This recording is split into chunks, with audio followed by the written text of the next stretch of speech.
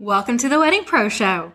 So let's say you get an email inquiry from someone who wants more information from you about booking you for their wedding.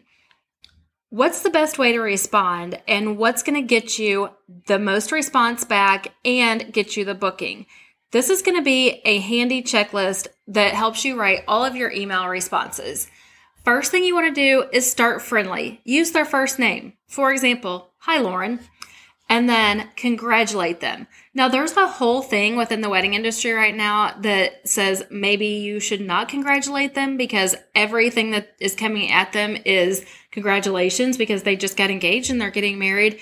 I personally still love congratulating my couples. Congratulations on your engagement. This is so exciting. I really am excited for them. And if everybody else is congratulating them and you're not, that might be even a different way to look at it.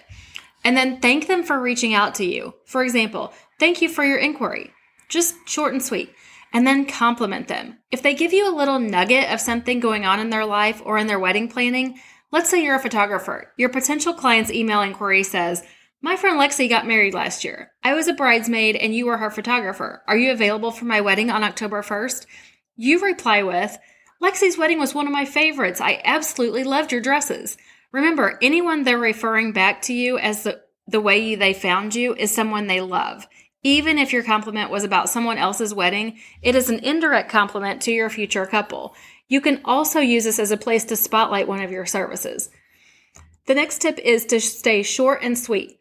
Studies show that emails that are 200 words or less get the best response rates, and it keeps from overwhelming your couples. The next tip is use a new line for each sentence. Remember, they're probably reading it on their phone. Keep everything easy and clean for them. Connect with them. This is a great place to address a pain point. I know with the excitement of being engaged, you're also really busy, so I'll make this super easy for you, is an example of what you can say. And the pain point there is that they're really busy. Let this email be the conversation and your website be the information. If what they're asking for requires details that can be on your website, direct them there. Keep the conversation in the email. And then assume the sale, but do that humbly. Let's say they're asking for more information. Give it to them, then ask if you can check a date for availability. And then add scarcity. You're awesome. Help them make their decision by showing them that you're in demand and help them know that they are competing for the date.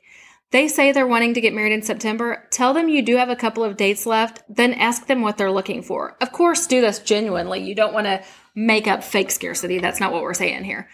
Make it clear what the next step is. Do you do a phone consultation? Are they asking for a quote or contract to be emailed to them? Be clear on whatever that is. And then leave it open-ended to allow for conversation. Just ask a question at the end that's very easy for them to answer, and then that keeps the conversation going back and forth. And use a fun sign-off to close.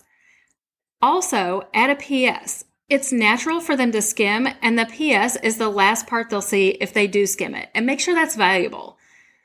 The few things that you want to do over all of the email is to double-check for grammar and typos.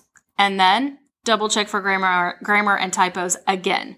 Your attention to detail is something that they are really paying attention to. You want to make sure you answer every email. What if their email to you asks if you're available for a specific date and you're not? Do you let it go because it's not going to end in a booking and you're busy? Or do you answer it and refer them to a fellow wedding vendor or ask if it's flexible or just simply make a connection with them? You answer it every time. Answer those emails. You might make a connection that comes back around to you, or they might refer you to a friend or a friend to you, and that you can help a vendor out, and it strengthens your preferred vendor list relationship. If you don't answer it, you're leaving money on the table. And then follow up. Really, do it. Even if you think they've moved on. They're busy. If you're the one making it easy for them to book and your competitors aren't, guess who gets the booking? You. You're the one with the unfair advantage of knowing this information. You're the one getting the booking. Go you. When you really think about it, what do you have to lose? And as always, I have a hot tip for you to end out the episode. Always apply these same rules when you're working with other vendors to build those super important vendor relationships that will grow your business exponentially. Always do this. Always follow up. You can use these tips for emails, for Instagram direct messages, for Facebook messages, whatever the contact method is, you can use these methods for it. Thank you so much for being here. As always, I love for you to reach out to me. I love reviews on the podcast on whatever platform you're listening to. And I really just do appreciate you being here where we learn, grow, and connect together.